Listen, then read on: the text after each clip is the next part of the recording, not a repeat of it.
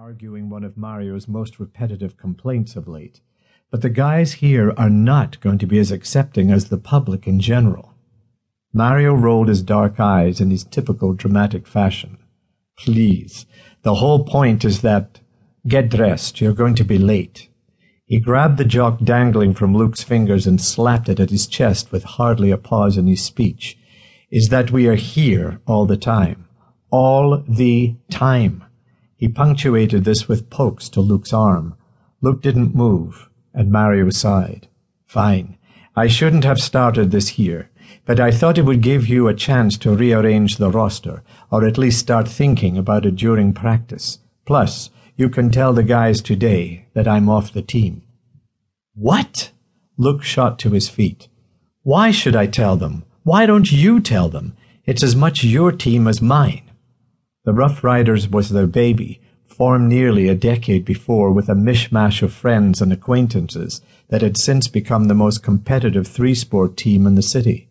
They entered tournaments citywide and regionally in basketball and softball, and just last year had qualified for nationals in flag football.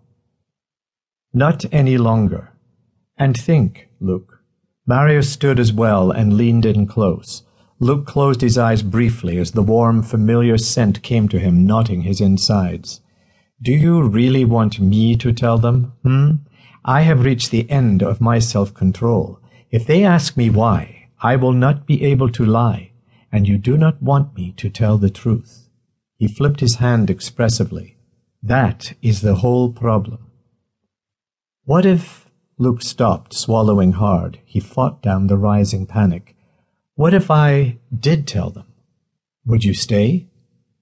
Mario's handsome face slackened in shock and disbelief, then hardened. Put your fucking workout clothes on. Meet me outside. Luke touched his elbow warily and Mario knocked his hand away. Outside, or I swear to God, I will take this fucking roof off. He stormed away, muttering to himself, the stiffness in Mario's normally fluid stride bringing a touch of fear into Luke's heart. Luke quickly dressed and hurried out the door to the practice area.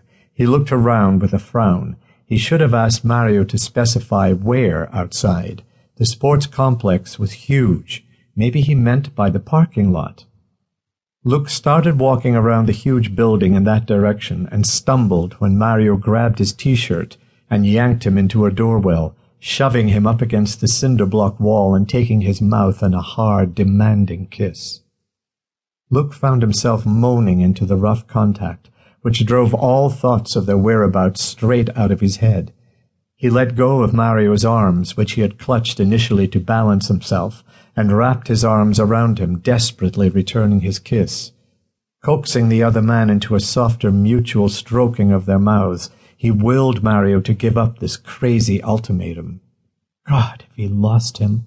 He groaned as he shifted, fitting himself more completely against the insistent press of Mario's lean, muscular form.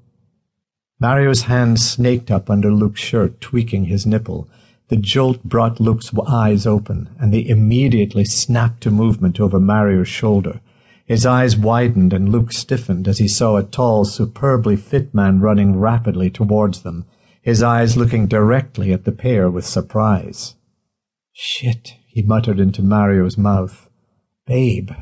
He disengaged their mouths by turning his head, pushing at his chest. Mario kept him pinned. Mario, let me go, man. Someone's coming. He pushed ineffectually against the well-positioned man. I thought you wanted to tell everyone.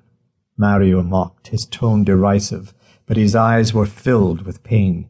He kept Luke in place as the man ran past, close enough that they could hear the swish of his running shorts as he blew by, apparently wrapping up his workout with a sprint. He wasn't even someone we know, and you froze up, and you think you can tell the riders?